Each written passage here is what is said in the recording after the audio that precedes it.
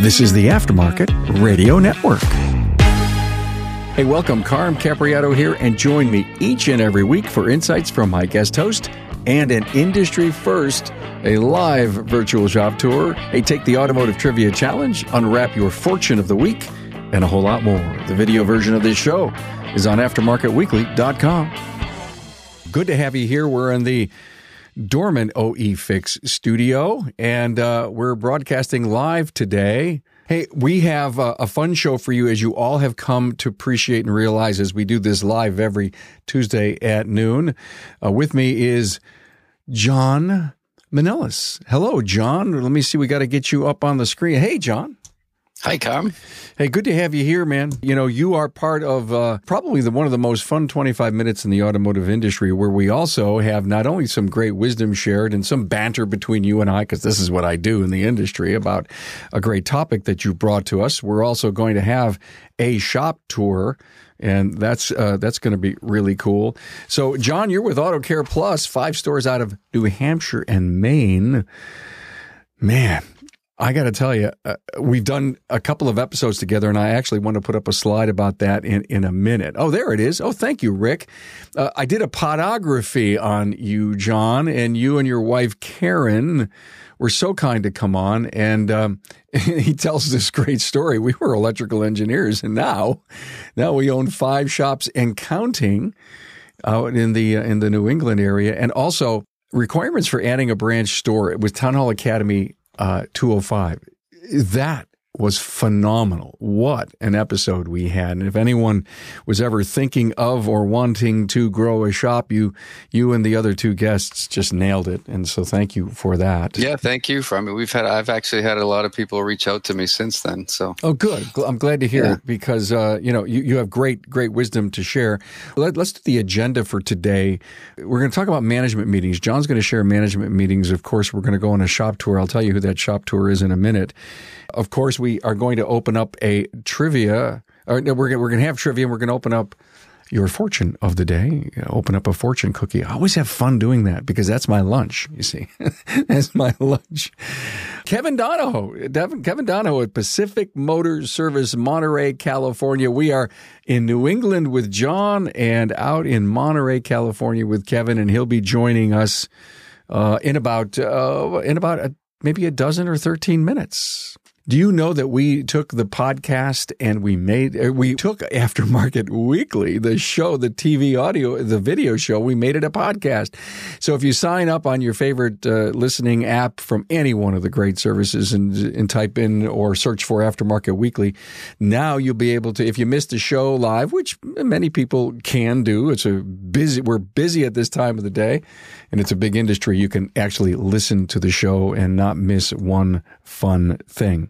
Okay, the trivia for today is this: what's the rarest and most expensive car in the world based on a 2018 auction? You may just fall over and realize how expensive this particular car is, and actually who owned the car.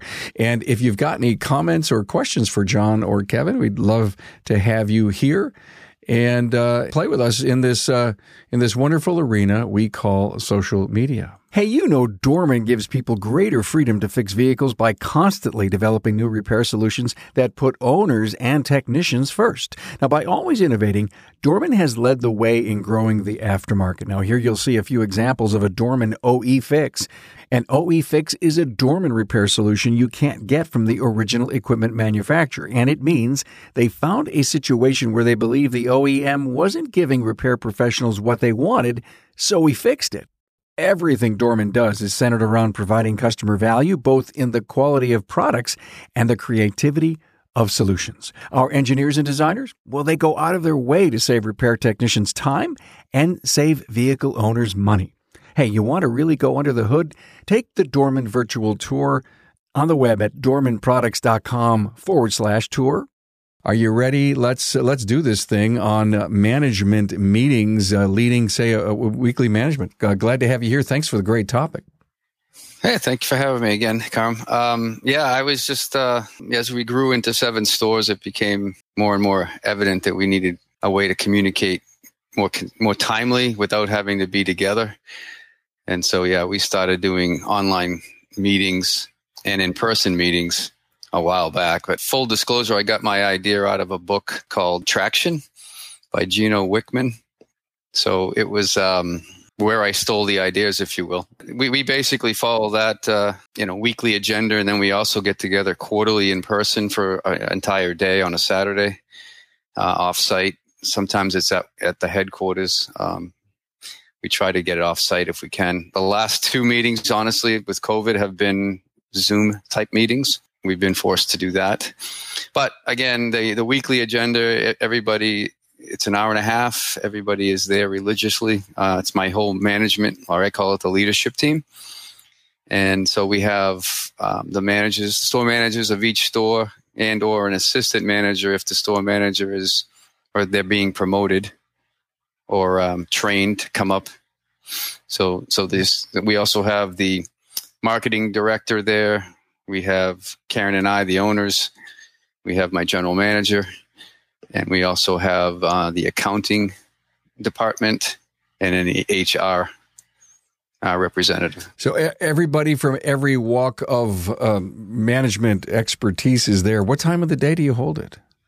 We do it at noon on Mondays. Again, it's trying to set the week off. Let them get through their Monday morning rush, and then everybody knows that they have this 1.5 hour meeting from noon to 1:30. And then we have a little breakout session after for anybody who needs, individual time. It may happen right after the meeting, or it may happen, later on in the week. Your team, I'm not your team, but your cluster of stores is what, 100 miles, if you will?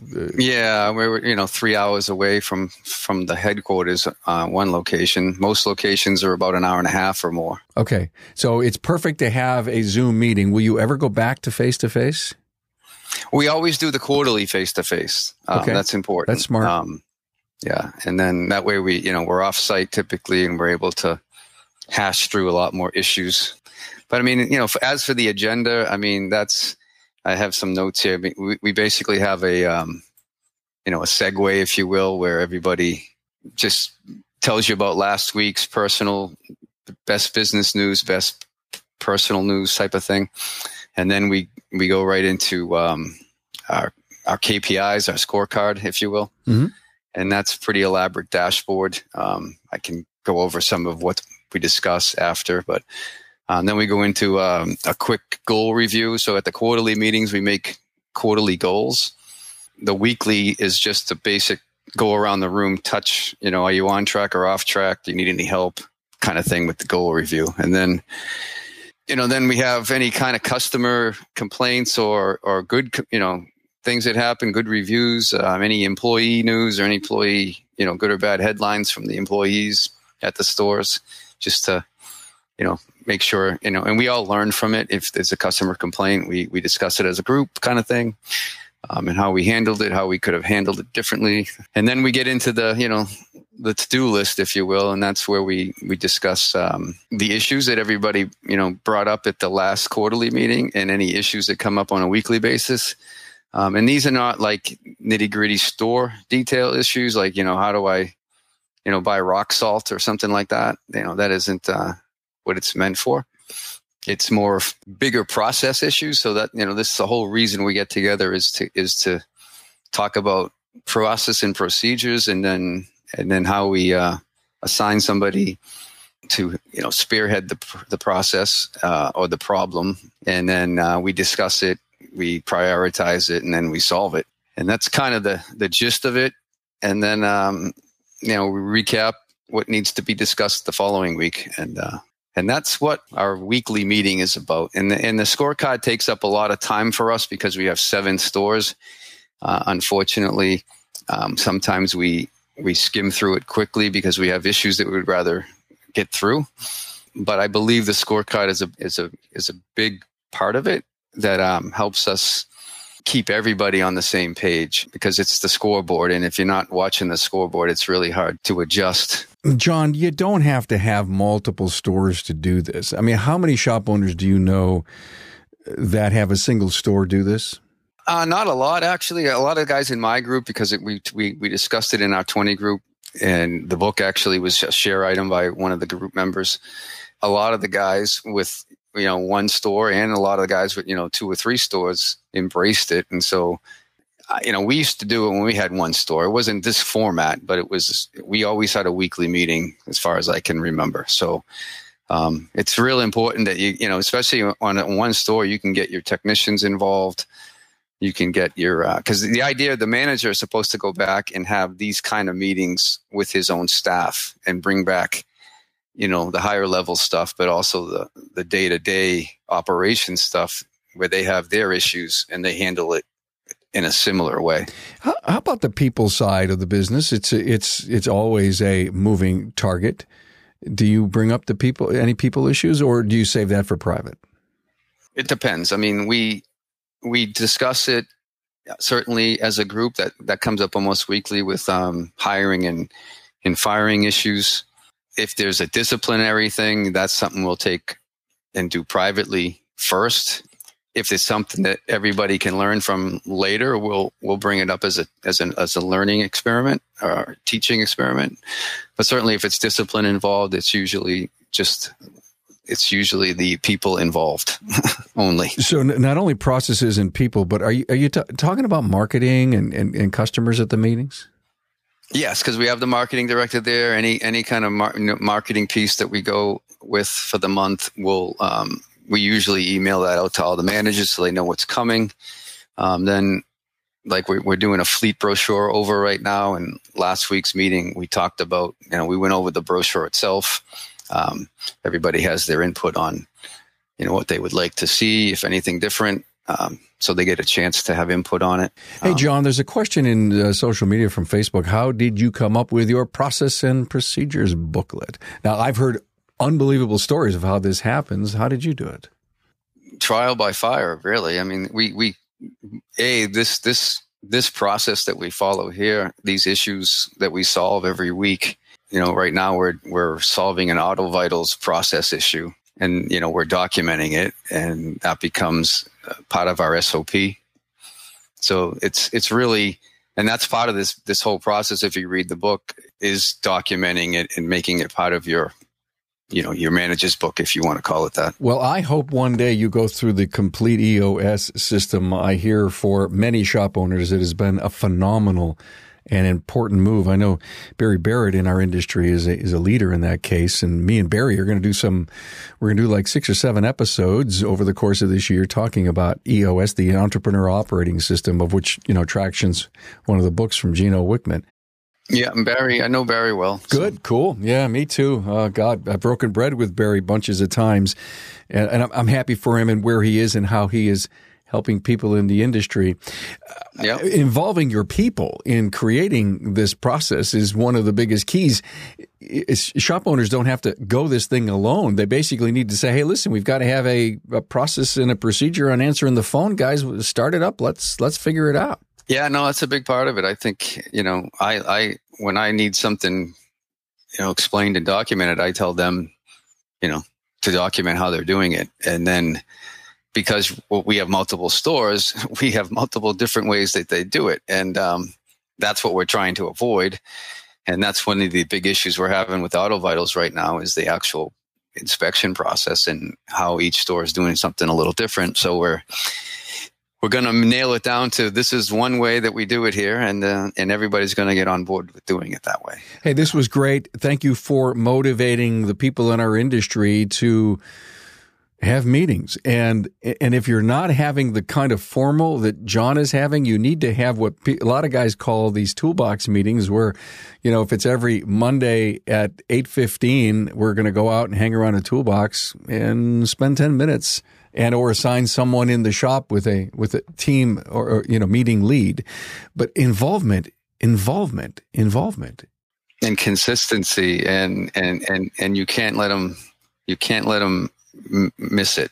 Right. That's that. You have to be there. I've heard so many stories about somebody comes in late, or they took a car out for a test drive and they actually missed the meeting and says, "Hey, what did I miss? And it ends up becoming part of the culture of your company. Yeah, and there's always an excuse. There's always something on fire at the shop, so you really got to block off the time and tell people you're not available. Well, hey, thank you so much for that. I appreciate that. Now, don't forget, everyone, that we archive every one of these episodes on the website, aftermarketweekly.com. You can see all the videos. You can see all the podcasts. They're there. We don't just set it and forget it because, of course, social media is here. But, hey, how can I go back and listen to something AJ did, or now John's episode? So you can always do that. Hey, let's do the Fortune of the Week. John, are you ready for your Fortune of the Week? I'm ready. Here we go, baby. Here it is. This is life-changing right here, okay? Right here. I love this part of the show. Do you have to buy Chinese food for this? Oh, no. I actually didn't. I bought like 50 Fortune cookies, and now I keep getting ads for buying all the stuff at a Chinese restaurant. Oh, that damn social media. Cut through organizational impediments and get some real work done. Wow, that's interesting. There's a business quote here. Cut through organizational impediments and get some real work done. So I bet you don't have any impediments in your company. I mean, it's, that's what you guys do. Make it lean and mean, right? Every day. So how cool is that? Hey, latest episode we released today. A brainstorming on shop ownership with Chris Cotton. We had fun. We got in the studio, hardly an agenda, and we just talked about, hey, so I'm going to buy a shop. I'm going to start a shop, and Chris just kind of dumped being a former shop owner, been in the industry 40 years, and being a coach in the industry. It's just a great episode, and I need to encourage you all to the next episode that I want to share with you that we released last Friday was okay, Carm, well, you interviewed these three guys and you paid homage to them and you clapped a lot. No, I didn't. This was a phenomenal episode with Brian Sump, Norm Schultz, and Jason Sexton. They're all the winners from Apex 2020, but here's the point. I asked the question, so guys, let's talk about the interaction between the owner, service advisor, and the technician. And it went places I never expected this show to go. It is so worth your listen. Please put it on your homework list. And when Norm Schultz said, I had to reinvent myself, you couldn't hear a pin drop on the show. This was a very transparent, very emotional show for everybody who was there. I love what I do, and this is why I podcast, because of shows like what we're doing right now and everything that I do, where there's always teaching and learning moments. But this one was extra special. Hello, Mr. Kevin Donahoe out there in Monterey, California. How are you, man? I'm doing great, Carm. Thanks for having me on, and welcome you and your whole tribe to Monterey. The whole tribe, yeah. We're in New England, and we're on the West Coast. And I'm jealous because we have a foot and a half of snow over the last 2 days. And Kevin, I don't see any ice or snow in Monterey. No. Yesterday it was 75 degrees in town. So I'm jealous, my friend. Hey, we'd love to see your place, a neighborhood professional service center. This is going to be great. That's right. So my company, Pacific Motor Service, it's the oldest independent shop on the peninsula. It's been around since 1947. And just to give you a context, or at least a frame of reference, if you've been to Monterey, you know where we are. The wharf is literally across the street from me, that way. Wow. About half a block, and you're in the Pacific Ocean going swimming. So it's a very cool place to be. Good for you. So we have 2 locations. This is our downtown Monterey shop. Are you guys practicing COVID? I see you are. Oh, yeah. Yep, it's a COVID environment. So we have 2 ETI specialists here on the counter. This is our little waiting room. Although in the COVID world, we abandoned the waiting room. Got it. So this is something we're really proud of. It's part of who we are and what we do. And we proudly display them, our standards, our elevator story, and our values. And we talk about that with our customers. They like to know who we are and what we do and why we do it. And this speaks to it. And it's really a big part of who we are. We're in the process of painting and remodeling as well, so the shop is a little bit askew as well. Yeah, we hear a lot going on, Kevin and John, about painting and fixing up and cleaning up. And I don't know if it's because of COVID or it's just, hey, listen, these are things that have to be done if we want to continue to keep great people and good customers. Exactly. So the buildings for us they're important. These are old buildings. This building was built in 1950. And keeping an old shop like this going and working is important, but it's not nearly as important as the people that are within the building. I view these buildings like a church, if you will. It's an important place to go, but it's the people that make up the church. It's the body of Christ lives in all of us. And for the people that I get to work with day in and day out, the men and women, it's really important that we invest in them as much, if not more so, than we invest in these buildings that we have. So that's really the fun part of this, is I get to work with some amazing people that do amazing work. Michael and Daly are here. They're our young bucks. Michael came to us right out of school, as did Daly, and they've been with us now for quite a few years. This little parts area, some countertops for the parts and techs, little lunch area. You know, it's so interesting. I want to mention to you that at an interview that I recently did where COVID really had a big impact on the business, they took the chairs out of the lunchroom so that the team couldn't eat close together. Oh, interesting. Really? Yeah, well, because they were devastated with COVID. Yeah, it's been different. It's been a very different year for us. We have shuttle services for our shops. We have 2 stores, and we've abandoned the shuttle service and replaced it with a concierge pickup and delivery system that works fairly well to deal with some of the inefficiencies that can come from that. We changed our point of sale software. I want to ask this question to you, Kevin, and to John. I recently read and or was speaking to someone about virtual service, and you kind of mentioned concierge, Kevin, and that is that customers are saying, listen, I know I can come there and get a touchless environment, a clean car when I get it back, but they're also liking the idea that, hey, listen, I'm working from home. I'm a virtual employee now. Can I have virtual service? Will you come and pick up my car? They said, as long as it didn't cost any more, I want to play in that arena. So obviously you gotta add it to your labor rate. But to me, if we're not promoting virtual service as well as touch-free, then I think we're making a mistake. We do quite a bit of the concierge work, and to help in that, we made the payment process seamless for people. Both John and Kevin, a question came in from Fernando Gordon. Are all your techs paid the same, salary, straight commission, or flat rate, or a combination of all the above? Yeah, I'm a combination of all the above. Everybody beats to a different drum. So we have flat rate, we have hourly, we have commission style, build out. The more hours you bill, the more you make, type of thing. So service advisors are all on performance-based pay with a salary. So we pay our technicians by the hour, and they have incentives as well. Some of it's portion of it's related to production. We have other factors that go into it as well that boost their base pay rate. Our ATIs, they're paid a salary, and then they have a commission based on sales and some other metrics. So a lot of it is based on education.